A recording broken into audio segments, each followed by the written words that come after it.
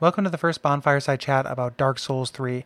Now, I am so excited to talk about this game for the better part of a year with you guys. But for those of you just joining us, I want you guys to know that this podcast is entirely listener supported. You're not going to hear ads for Loot's Crate or Me Undies or any of those things that are understandable annoyances in the rest of our life, like underwear and mattresses. Instead, people who have generously decided to support the show. If you want to become one of those people, and I encourage you to do so, head on over to patreon.com/duckfeedtv. It is what keeps the lights on. It lets us do live shows. You get cool benefits from it, like postcards and shows a day early. And if we get some more, that continues to grow, you'll get more shows. So without further ado, let's head to Lothric. Some of our landings were desperate adventures. We are now prepared to meet the inevitable counterattacks with power and with confidence.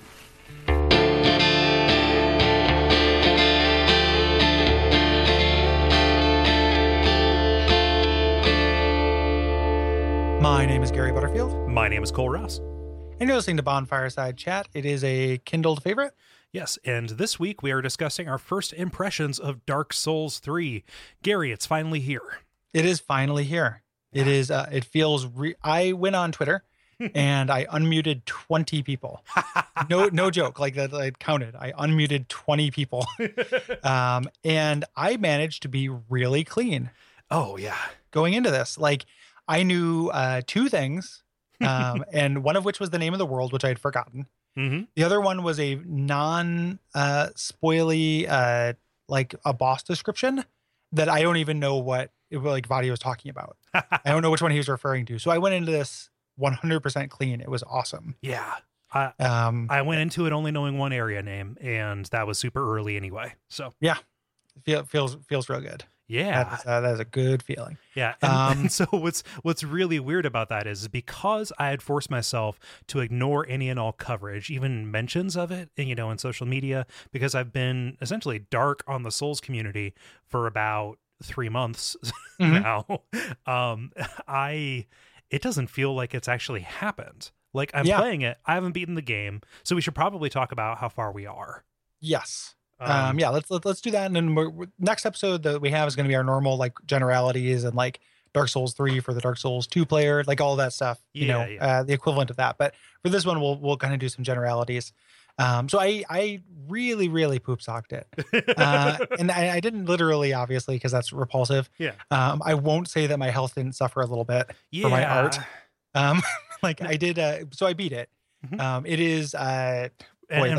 For people who are playing it, for people who are listening later, we're recording this on Thursday night. I assume you played this. You started playing on Monday at 9 p.m. Yes, Monday at 9 p.m. So we are just about 72 hours out. Yes, and my play clock for the game was about 35. Okay, so I you're spent like about 12 half on, my 12 time. off.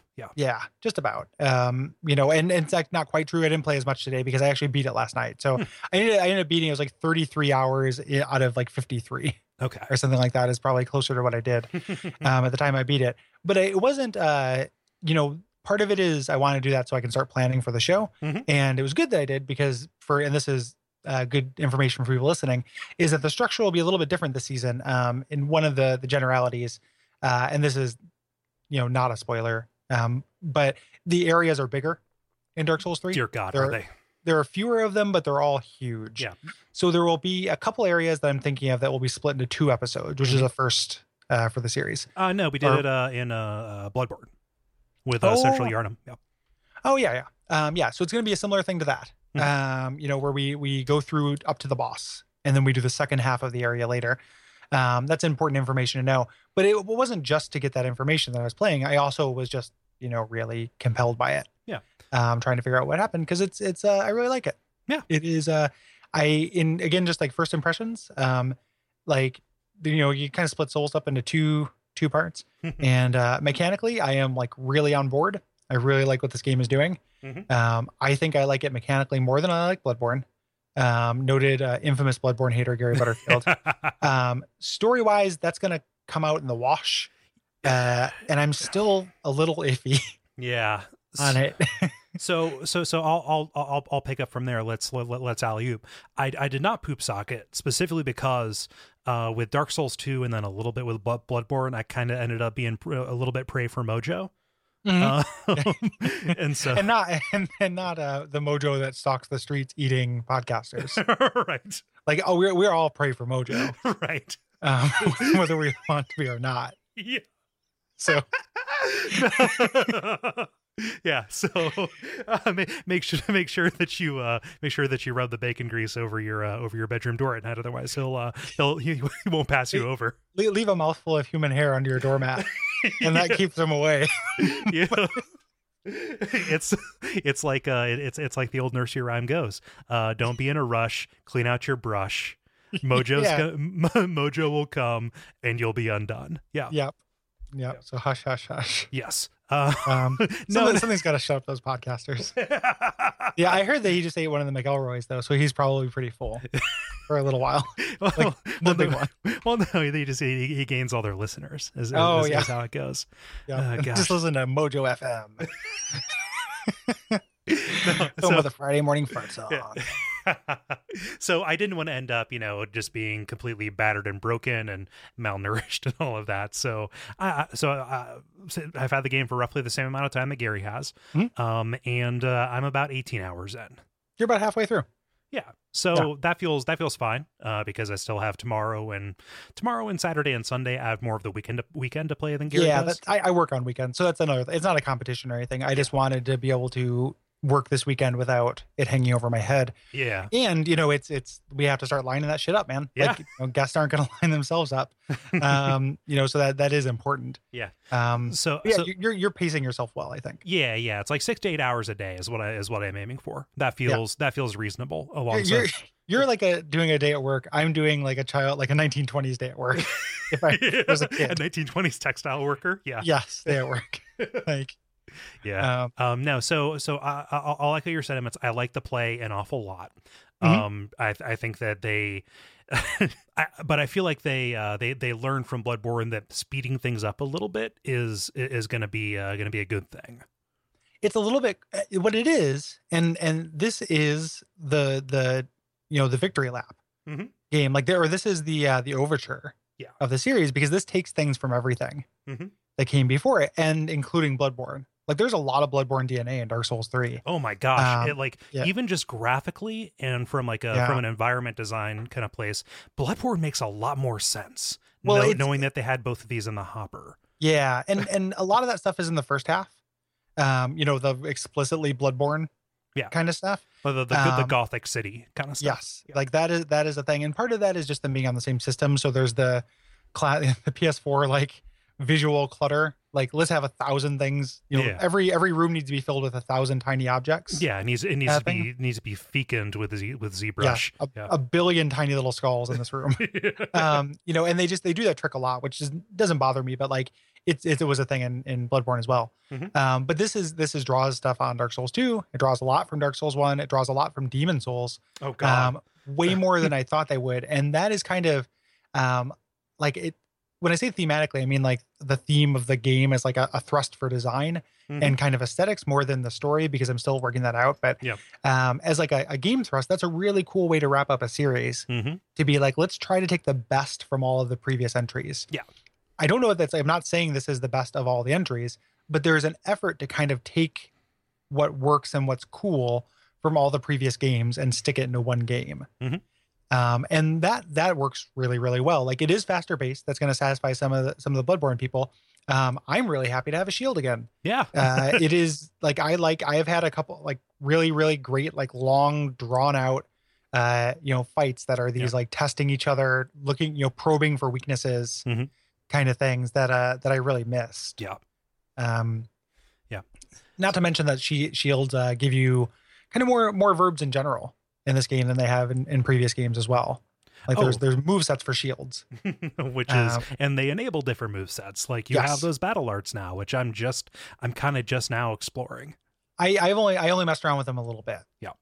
One of the things about this game too is that it is, this is kind of goes with the areas as well, is it's wide, rather, like it is deep. Yeah. Or rather, it's not wide, it's deep. That's what I mean. So I guessed it on Video Games Hot Dog, and that episode should be out here pretty soon. So pay in mind that I'm repeating myself, and I know I'm repeating myself. If Dark Souls 1 is a coiled snake in terms of the way the world fits together, and Dark Souls 2 is a hub and spoke, this is a very long and very windy road. Yeah, this is, and that's another thing, is this is linear. Like there are a couple little side spokes in optional areas, but it is a very linear game. Yeah. In a way that, people, it's just going to be really interesting to hear the response. I don't want to turn to a parody of myself, but like when people, because as noted defenders of Dark Souls 2, we're going to get stuff where people are like, we're going to get a lot of Miyazaki's back, baby, and that kind of stuff. And it's like, this is not the big connected world that no. you're saying you wanted. Like, this is not that. If that's like, and I'm fine with it. I was fine with Dark Souls 2 systems too, and Bloodborne's and Demon Souls. Like, I'm like, that's all fine for me. Yeah, like, this is not that. The entire game world is kind of like if you took one of the Dark Souls 2 spokes and then just stacked it upon itself, like 4 or 5 or 6 times. It's a branch. Yeah, like a picture a branch with a couple little like tributaries coming off. Like diverticula. Yeah, yeah, and that's what it is. So it's going to be very interesting to see how this sits with the community. And because these are all decisions that people probably made in advance when they were spoiling themselves on stuff, like that's all new to me. So maybe there already is a community consensus about this that I just don't know about.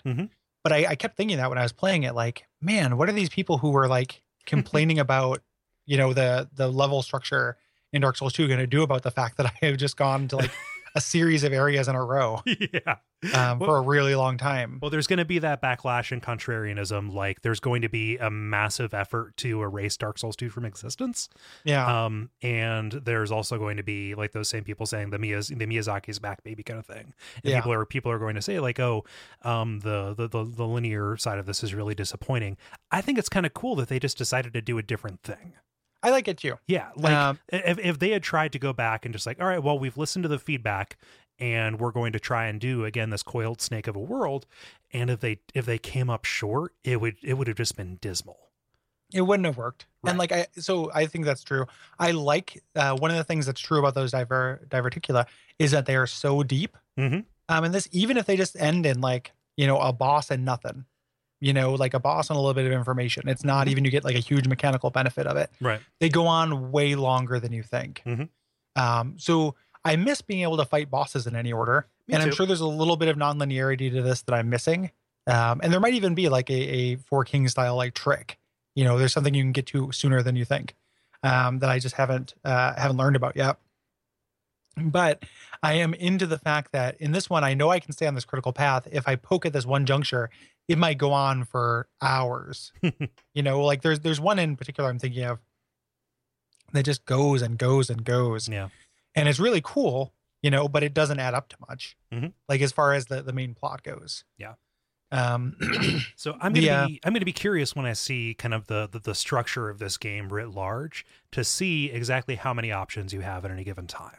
Because I've already noticed a couple places where I banged my head up against one boss and then found this entire other kind of branch I could go down, and then doing that got me the upgrade materials and the souls I needed to come back bolstered. Right. I'm curious if those are kind of more mindfully put out there as opposed to kind of giving you the buffet kind of approach that Dark Souls 2 had. Another thing I know that is true and has always been true of Souls that is true here too, that will play into that is like, Dark Souls finds your weaknesses. And now that I'm kind of like looking online and seeing, following people on Twitter again and seeing which bosses people are complaining about and the like, I am having that classic Souls experience of being like, oh, that guy was easy. And then me complaining about somebody and having somebody be like, they're not that bad. That's either build or play style or what. Yeah. But that's been really interesting too. So some of those, even those, if what you're talking about, where if they place those kind of tributaries mindfully to prepare you for a boss, like that's not going to be the same for everybody either. Yeah. It's just kind of, so in some of those ways, like it feels really good to get back to like title cards and shit. And it feels really good to do it like in an explicitly like Souls universe, like it does it like the story, the things it's dealing with without getting into it because I don't know everything about it yet. It feels more like kind of classic and evocative. And I can already tell that the story is harder to understand than the Bloodborne one. Yeah. Like one of the things we talked about in Bloodborne, like, and I feel like the plot of Bloodborne is actually pretty simple. There are a lot of little details that are a little bit harder to get your head around, but the actual like these are the movers, these are the shakers, this is what happened is pretty easy. This is way trickier. Yeah. So here I am about halfway through the game, and like I don't know why the first part of the game mattered just yet. Yeah. Like, good. Or I was gonna say, watch the opening again. That's like what I've once done. you get- I've gone yeah, and done that. Yeah, once you get a little further into it, it's really satisfying to watch the opening again and like have these people make sense. Yeah, I learned that lesson from Dark Souls 1 and Dark Souls 2 is like I don't want to forget what they set up there because like doing that puts you out to sea. Yeah. It is it is So the other thing that's true that's like a first impression style thing. And sorry if I'm talking too much, Cole. Sure. I have literally just been like sequestered in my living room. I've talked to my roommates about the game, but I haven't I haven't got a chance to talk to other people. Today's my coming up for air day. Yeah. It's really hard. Oh God, yeah. Yeah. It is judging on the Souls difficulty curve. Like I think this game is very hard. Yeah. I think Bloodborne's really hard too. I think this is up there with that though. So it's heartening to hear you say that because I feel like I haven't quite surmounted kind of the curve, that point when, you start getting, when you just start getting like increasing returns from your effort that you put in, right? Like each of these games kind of has the articulation point. It falls at a different place for each different person, but like, I kind of feel like I have my feet under me. Or at least I've got my sea legs, I still don't feel like I found that. Like each area is kind of fucking with me in a different way. And that's going to go, I feel like that maintains truth for most of the areas in the game. It's so like the closest analog or the closest comparison is like accepting the tutorial area and like the beginning of like the actual game. A lot of this has felt like kind of like going to Shulva for the first time. Yeah, that's a good point of comparison. Part of me feels like that's, even though this is faster paced, part of that is because it is kind of a mission statement that like, hey, we're back to Dark Souls now. Like we want you to be cautious a little bit. Like you have to be quick in combat, but cautious in exploration. Yeah. In a way that you didn't have to in Bloodborne really. Or as much. It's like you always have to be cautious in a Souls game, but like this is emphasizing it more. And that hostility stays constant. Yeah. Through the game in a way that like gets a little fatiguing. But at the same time, like there are more boss fights in this game that I feel like are really good and fair than there have been. There are fewer boss fights than Dark Souls 2. Dark Souls 2 had a lot of like non-boss fights, so it's hard to say by percentage, but and this has a lot of boss fights that aren't boss fights. Like the world is littered with mini bosses. There are mini bosses everywhere too. Yeah. And those maybe would have been title card bosses in Dark Souls 2. There might have been Dragon Riders, Yeah. In this one, there are fewer bosses where it's like, oh, I am just fighting, a bunch of particle effects and hair, that's destroying my camera. That happens less often. Yeah. In this, like, I feel really good about the challenge. It's lending itself to, Bulletaria 1-3, World 1-3 and Demon Souls. Like, you need to methodically clear this out. Yeah. And just sweep it like a SWAT team. And what's funny about that is like it's not methodically like fighting for every inch. What I find myself doing is like the time to speed run is much lower for me. Like as I kind of come in and like I see a group of enemies that I just need to kind of nope my way out of. Like I will run past them and be like, all right, I'm going to come at this from the bonfire that's past it. Yeah. So like you're warping between bonfires in this one, and because of that linear structure, that is something that's there. And I've noticed like different encounters articulating differently depending on which place you approach from. Not which just angle that you they're attack easy. from, yeah. Not just like what's easier, but like which enemies attack first if you drag people from behind you. Stuff like that. So it like there's some smart stuff going on with the way these things are staged. But like I'm doing those rushes a lot now, and like the methodical side of it comes when I'm kind of like, all right, I know the size and shape of this. I saw this one thing on the way over there, so I'm going to go back, and that is going to be my mission to like get to that soul item. I'm still on my first run through, when I first hit an area, I'm going to clear it out from the side you come at it from, Mm-hmm. and then speed run once I've done it once. Yeah. So that's kind of been my take on it. And something this game does a really good job of, regardless of which angle you come at it from, you're going to want to do that because this has like, it's almost like the within each branch, it's like a fractal pattern because within each of these little branches or little like long section, there are tons of little diverticula there too. Mm-hmm. Even just down to the first level, the equivalent of the Forest of Fallen Giants area, like there's so many little tiny paths. Like it's really, really dense and deep that you need to do that. Like you have to clear things out Mm-hmm. in order to like have time with it and explore it and poke the seams, Mm-hmm. which is another kind of thing that to me speaks to that purpose of like the purposeful pacing or that like declaration of pacing that it has. Like you can run past things, Mm-hmm. but you should come back and you should check it out because you never know if that little place that, is guarded by like 3 guys you noped out of is actually going to lead to a whole new world. Yeah. Like a whole wing of a level. Yeah. Really, really cool. Really, really, all the like kind of Souls evocativeness is in full effect. Names, boss names, area names, all that stuff is real great. The item names are funnier for some reason. Well, it's a very funny game. Yep. Like this is not like it has that kind of like after, because Bloodborne's not a very funny game. There are a couple like there's the goopy students. Mm-hmm. There's like a couple funny enemies, but Dark Souls 2 is funny. Mm-hmm. And this is fun. This is the funniest Souls game. There's something that happens that I didn't scream because I don't vocally emote when I'm alone. But on the inside I screamed and I wanted somebody to be there. And I told both my roommates about it like the next day. Like there's something that happens in the second main area. Mm-hmm. That's amazing. And as soon as we get done off mic, I'm going to see if it happened to you, but it is hilarious. Like it's a very funny game. But it also has this room to be very like sad and dignified and evocative too. Yeah. Which is really great that it kind of contains both of those things. Mm-hmm. Yeah. What build are you going with? I went sword and board. Like and eventually moved from a regular sword to a great sword. Okay. So great sword and shield.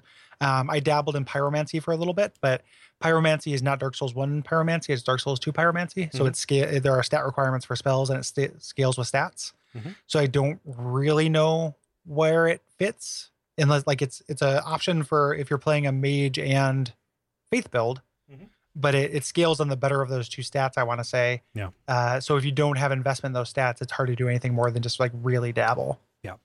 But it mirrored my Dark Souls 1 playthrough class. And that I don't think that's a coincidence. I think that's like, having all of those being kind of a jack of all trades, at least in the beginning.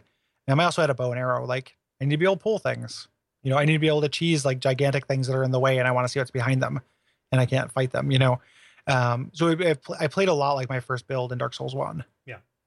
I did pretty much the same, except I rolled Pyromancer as opposed to Sorcerer, which is what I did in Dark Souls 1. But I'm very much doing a jack of all trades. I'm not pursuing a lot of Pyromancy. That is more just like for something to kind of plink away and take pot shots. Yeah, and having something that does elemental damage is really useful. Yeah. My playthrough for the show is going to be a sorcery playthrough, sorcery decks, just so I can cover more of the stuff that I didn't see. Play wise, I'm really looking forward to that. I've already seen some situations. If it's anything like Dark Souls 1, which it feels a lot like, playing through as a sorcerer is going to really change things. And there actually is a built-in like fighter mage class in the game that is a sorcery and dex based. Yeah, I'm really curious about that guy. Actually, yeah, I'm gonna play as that guy and start that up for the show. So I'm really excited about that. I felt good about my class going through. Even. I mean, you're kind of rolling path of least resistance almost. Yeah. Knowing what you know about the games and just kind of playing to your preference as opposed to kind of like self-enforcing a build, Yeah. In general, like a strength build tends to be easy mode in these games or the closest thing to easy mode. Yeah. And this was that. A lot of things that like are little ease of use things from 2 came back, which I really like. We talked about bonfire teleportation. So that really affects encounter design. As we mentioned, the encounters are denser because they know that you're only going to have to go through these stretches once. And points it's as frequent as it is in Dark Souls 2. Other points it's a little bit longer, but that's something they definitely took from Dark Souls 2. Yeah. And there is a respec as an option. I feel like that's a non-spoiler thing that is okay for people to know. But it's tied to a covenant. It is tied to a covenant with consequences too. Mm-hmm. But that's a cool compromise for that. Not that it was ever trivial to do it in Dark Souls 2 because that was a rare item, but the this way, at the very least, if you want to try another build, you can. Yep. Like there's a pathway for it. I'm really happy they did that. They didn't bring back ascetics, which would have been my dream because I love ascetics. Yeah. But they took a lot of that ease of use stuff from that, and I was really happy about that. So yeah, as far as like, I mean, I'm rambling, but as far as play goes, it is it's doing a great job, like taking the best of the best. Yeah, I think. Yeah, so it's going to be tricky to talk about story here. Like, I don't even know how much we should even attempt it, but I do still feel a little bit like I'm out to sea. I'm really lost on it. Yeah. Even knowing what I know, having beat it, I've just kind of begun a little bit today, like researching the stuff I didn't do. We can lay out kind of I think that the spoiler point for like what we talk about, in episodes or what's on the table is going to be the thing that happens right after where you're at. Okay. So second half of Ithral is going to be our point of no return. Okay. And that's when we have to, like, that's the thing that I wouldn't want to know before I knew it. And that's also where things kind of get real. Okay. So it's a little bit later than Anor Londo or Drangleic. Okay. But that's so for people who are listening or playing along, we should reiterate our spoiler policy. Yes. So things up until that point, like area names and boss names, are on the table. We will reference future bosses without actually getting into them. But names are on the table. But we will only talk about the area and areas that came previous in detail. Yes. Does that sound right? Yeah. And then once we get to the back half after the first boss of Ithral, everything is on the table. Yeah. Because we have to be able to talk about stuff. Yeah, that sounds right. And to give you a little bit of like an inkling of why we're okay obliquely referencing stuff that's going to happen in the future, like even names, except like barring if there is like, no, Solaire's the final boss kind of stuff. Yeah. Barring if it's like that. That's funny because I don't know. That could totally be the case. Gary, you're my worst enemy right now. You could just let something slip. I'm just I'm not saying anything. I just keep winking into the microphone. If I do it closer, you can hear it. Like, yeah. Yeah, but if we obliquely reference things without saying like, oh, around that one corner where that crazy thing happens, we're banking on people not remembering the specifics because you don't have a reference point for it yet. Exactly. And at this point, like, I feel like if you're listening to the Dark Souls 3 podcast, first of all, you're probably not playing an area every 2 weeks. Right. You'll probably be a little bit ahead of us anyway. And this is a podcast about Dark Souls 3. We have to talk about Dark Souls 3. Right. Like it's so those blinders are off. That doesn't mean you should listen to this and then tweet Cole what the final boss is. Please don't do that. Yeah, I would be very upset if you did that. Actually, yeah. So don't assume things that we know. Let us do our own research. But just so you know, that the one-way street part of this podcast, that's what we're going to talk about. Yeah. So we encourage you to play along if you're listening. I think it's really worth it. I really like this game. I'm really happy with it. I think it'll be a really good, fun season. We have fun, we have good guests lined up that we need to place into specific slots. Yeah. So more updates on that as it becomes solidified. Yeah. Do we have any kind of like final stuff that we want to kind of like go into? I've got one thing that like maybe if somebody's listening, they would benefit from it. Yeah, go ahead and say it. NPC quest lines. I feel like I inadvertently fucked them up in a very Dark Souls 1 kind of way. I did too, 100%. This is more a generality, so I don't feel like this is a spoiler. And this is kind of in review territory too, but I'm going to say it anyway. It would take so little effort to make better NPC quest lines than Dark Souls 2.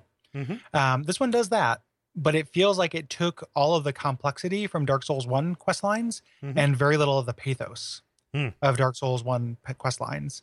So like, there's one really, really long one that has like heft. There are a lot of little ones that are complicated without much emotional payoff, I think. Hmm. So if you, and a lot of them are like that. A lot of them are very complicated. So if you care about that, if you want to see the end of a NPC's quest line, I think it is safe to say if you're listening to this, you probably won't see the end of it on accident. You probably will need to look up the steps. And there are low spoiler versions of the steps. Oh, good. On there. Like in the guide, the Prima guide, there is just kind of a step-by-step, like do this, do this, do this, that just makes reference to names, but doesn't give you context. Okay. So you don't have any of the dialogue. You don't really know, a lot of what happened. It just says, talk to this person here, exhaust their dialogue, say yes when they say this, find them here, exhaust their dialogue, etc. That would have been great to know. I haven't even cracked my guide yet. I ruined every NPC quest line in this game. Nobody, I didn't get to see the end of any of them. Yeah. So kind of a bummer. That makes me feel better, actually. Like, not that you feel bad, not that it's a bummer, but like, okay, like if it actually is complicated, I'm not. Oh, just dumb, I don't feel bad. It's like a whole game where all of the quest lines are like the Siegmeyer quest line. Like everyone who has a quest line in this game, this is a little mild exaggeration, but there are at least 3 or 4 of them that are like on that order of magnitude of complexity. Jesus. And one of them I think is the most complex NPC quest line they've done. And it's the big one, like the main NPC that you run into getting to the end of their stuff is complicated. Yeah. I just know this from reading it. I didn't do it. So we'll talk about that when it comes up and probably bemoan exactly how obfuscated this is. Yeah. But that's a non-spoiler thing people might want to know. Yeah. Watch out for that.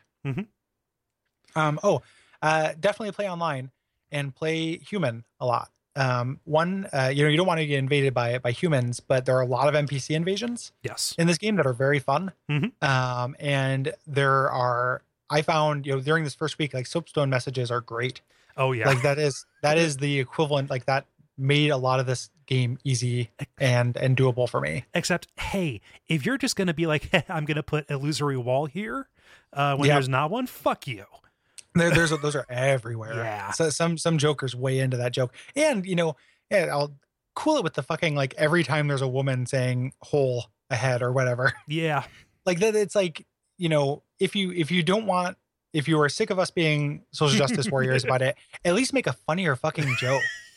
Like if you can't get on the side of common decency, at least get on the side of making a better joke. Yeah.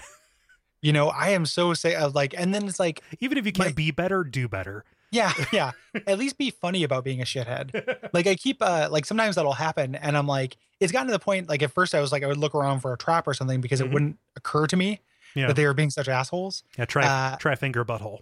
Yeah. Well, I mean, that I knew they were being assholes, but just like hole ahead or like, something like that. And I would look around for a trap. There wasn't a trap. And then I would see like, a lady corpse.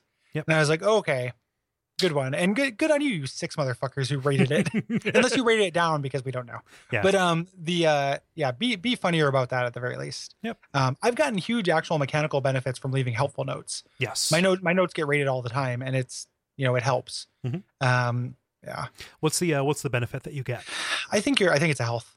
Okay. Health up. I'm pretty sure, like if I'm wrong, it happens a lot when my health is full. Because I stay topped off. Yeah. Because there's a you get a ring that helps back. Yeah, Estus is back, and you get a ring that makes you attack better when your health is topped off. So I use that ring. Yeah. The funniest message that I got was secret door in front of probably the biggest door I've ever seen. I really like those, like lever ahead, like things like that. Yep. There are. So this is going to come out really early in the season, so I don't feel that bad about saying it.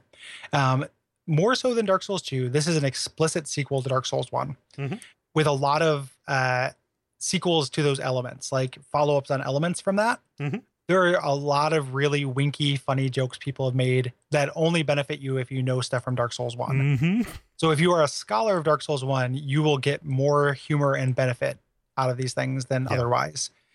And that's in general true. Like I cannot imagine playing this without playing Dark Souls 1 and knowing it really well. Yeah. Because it is so for us. Like it is for people. If Dark Souls 1 is your favorite game, this game is a love letter to you and to that. If you are a fan, this game is willing to service you. 100%. Like it is, and to maybe to its detriment. Like we will see when if the you didn't story. say it, I was. Yeah, it is.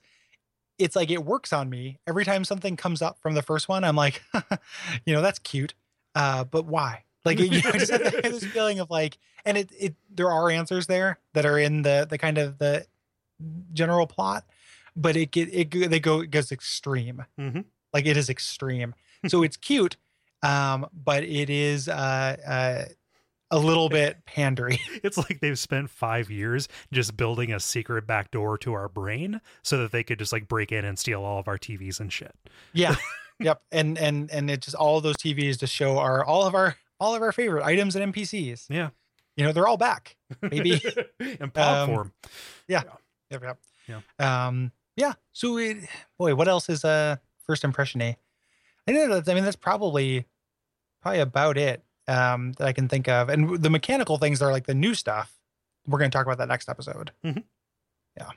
Yeah. And I'm already drafting that, like parts of the notes for that. So we will collaborate on them obviously, but I've got a lot to say. Yeah. Because it is different. As much as it is conservative, the things feel like evolutions rather than revolutions for the most part, with the exception of how, magic is handled and that, those special moves that items have, which is pretty new. Yeah. So yeah, that if that's it, I think we can call it. Yeah. So next time, we're not going to have like a delay, like maybe we thought was possible, or at least I did. We're going to go right into the basics, kind of the tutorial area, the hub world, and the generalities, and go back and listen to any of our previous ones, such as the Undead Asylum and Firelink, or the Majula episode and things betwixt, to kind of get a sense for what that is. But we're really going to make it kind of explicit, like what are the banner like bullet point features of this game. Yes. And how do you reacclimate yourself to this after Bloodborne or coming from Dark Souls 2? Yeah. Like what are it's a before I play kind of thing. And and just cover those things. There's obviously our blanket spoiler policy is going to apply to that, because there are, especially for the hub in this, there are implications for later in the game. Like I'm already like, I'm sweating just thinking about how we're going to name that episode.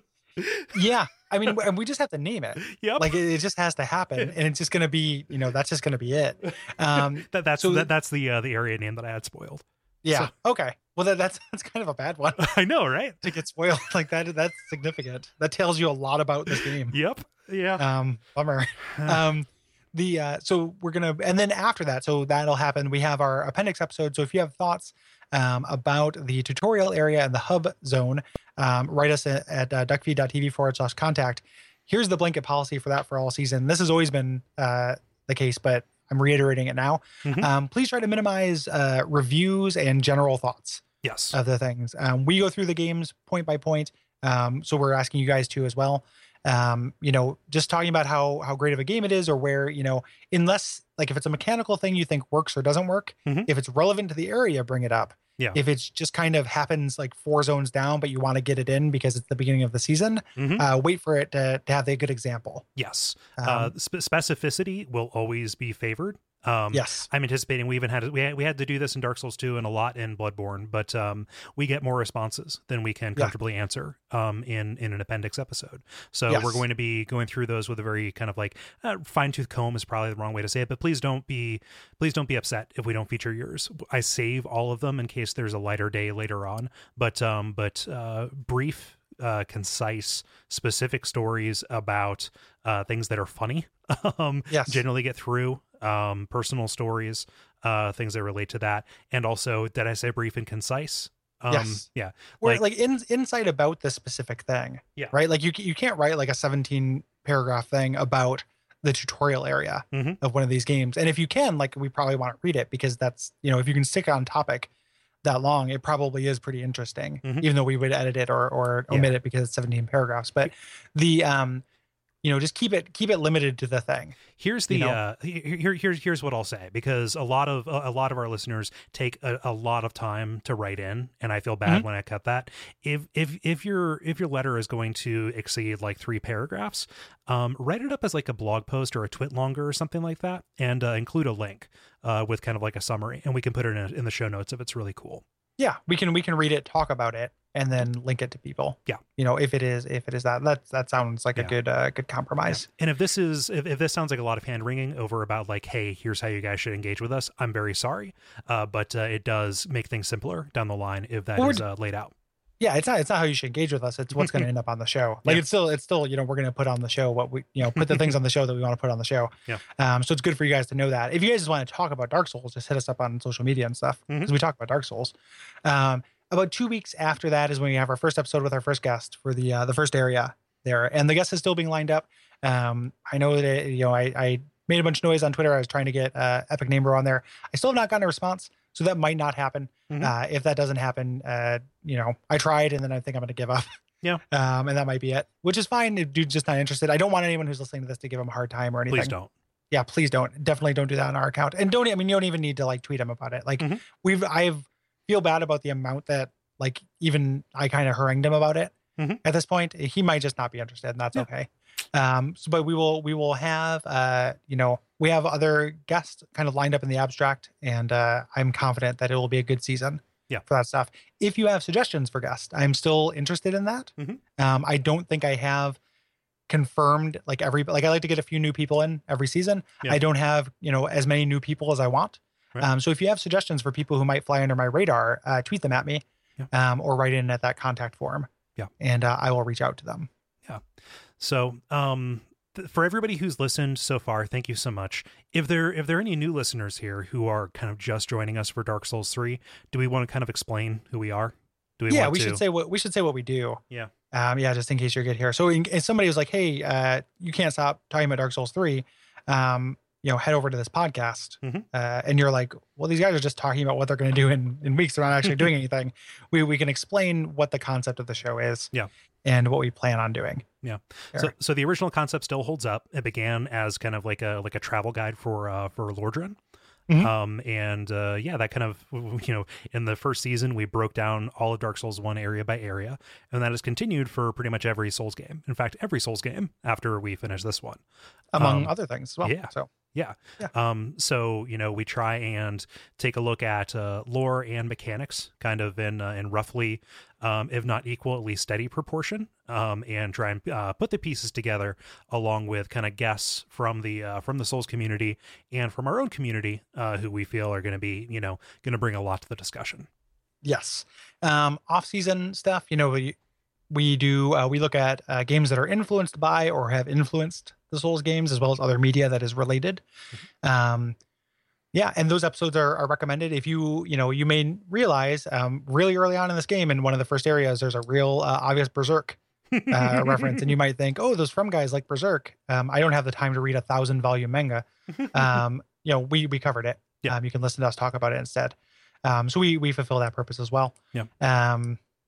And so every other week is you guys' responses. It's either deleted scenes that didn't make it into the episode, and you guys' thoughts.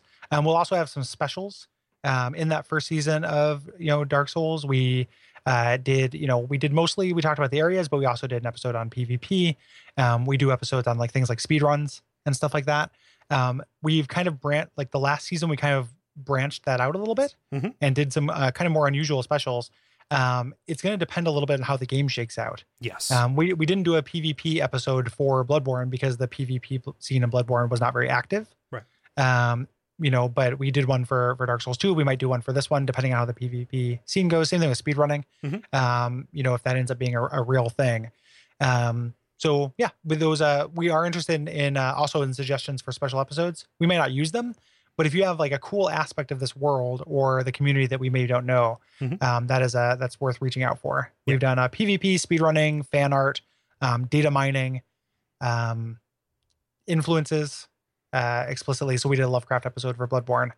I'm trying to think if there's anything else we're missing. Like challenge runs were kind of folded in with speedrunning for Dark Souls 2 because we had Lobos on. Yep. So that expect that as well. Yeah. To pop out throughout the season. Yeah. And if you want to find, those previous episodes, if you're just kind of like, oh man, once every 2 weeks for the main episodes is not enough, and you're brand new to the show, go to duckfeed.tv/bonfireside and check out the entire set of archives. We've got it all kind of like broken down by game there. And while you're there, you can also find the other shows that we do. Duckfeed.tv is the network that Gary and I run. And we have several shows about like video games and comedy and things like that. If this feels like your kind of flavor, your kind of podcast, we would encourage you to check out something like Watch Out for Fireballs, which is kind of like a retro games book club kind of thing. Yes, that is kind of if a good entry point into that format would be to listen to us do one of the Kingsfield or Shadow Tower games for Bonfireside Chat, which have a Souls connection, but that's very similar to our structure. Yeah, for Watch Out for Fireballs. And I think that's probably good. If you end up listening to the show and you really like it, we do this show. We are supported entirely by our listeners. We don't have advertising on it, which is you noticed at the beginning of the show. We are supported by Patreon. If you head over to patreon.com/duckfeedtv, that is where you can pledge to us. I can say with a 100% confidence that the $2 a month level, which gets you into our Slack channel, has been a really cool place for Souls and the Souls community. Yeah. A lot of cool Souls people hang out there, and it is a good place to talk about the lore and get help for co-op and shit. Yeah. That became like the zone for Bloodborne co-op. When people needed help for specific bosses. But you can also talk about lots of things there. It is a really good community. Yeah. It is well curated. There are no shitheads. Yeah. So nobody is a shithead on there, which is great. Yeah. And the value of the rewards just goes up as it goes along. Whatever fits and whatever you feel is worth it. This is also an exciting time for the network because we're looking into expanding, doing different kind of stuff. So take a look at our goals and see if any of those extra shows and things like that are worth working toward. Yeah, absolutely. Yeah, it is. This is brand new, kind of revamped Patreon. So. Yeah, and the other thing you can do is like ratings and reviews are really important. People have been coming out in force with that. That's when a new Souls game launches is a really big time for us. So if you like the show, let other people know about it. Yeah. Let iTunes know about it. Let your friends know about it on Twitter. Tell people in person. Write them a mimeograph. Send a carrier pigeon. Leave it on a soapstone. Like do as you will. Yes. Yeah. And just one other kind of like admin note: our new album art for the show for this season was done by Adam Bucheri, the same artist who did our Bloodborne art, and you get to see some extra beefy versions of us in armor and swords and stuff. Way beefier than I actually am. Yep. I'm fat. I'm that fat, but I'm not that strong. Let's just clarify. I have that much extra flesh on my face area, but I'm not actually strong. Yeah. I couldn't actually stand while wearing that armor. Right. So just in the interest of full disclosure. Yeah, that would specifically be like somebody's like immobilization fetish gear, like putting me into that. Like I'd be roped into a world of like erotic intrigue by wearing that. Yes, welcome to the sex dungeon. You can earn dungeon bucks by doing me favors and exchange those for food and cigarettes. So, so if you want to earn some dungeon bucks, you can keep listening to us. Yeah. What else? I think that's probably about it. I think so. Yeah. So next time, what do they do, Cole? Pray they be safe. Yeah, pray they be safe. Let the God, what is it? Let the fire guide your way.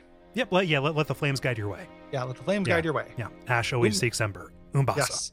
Umbasa.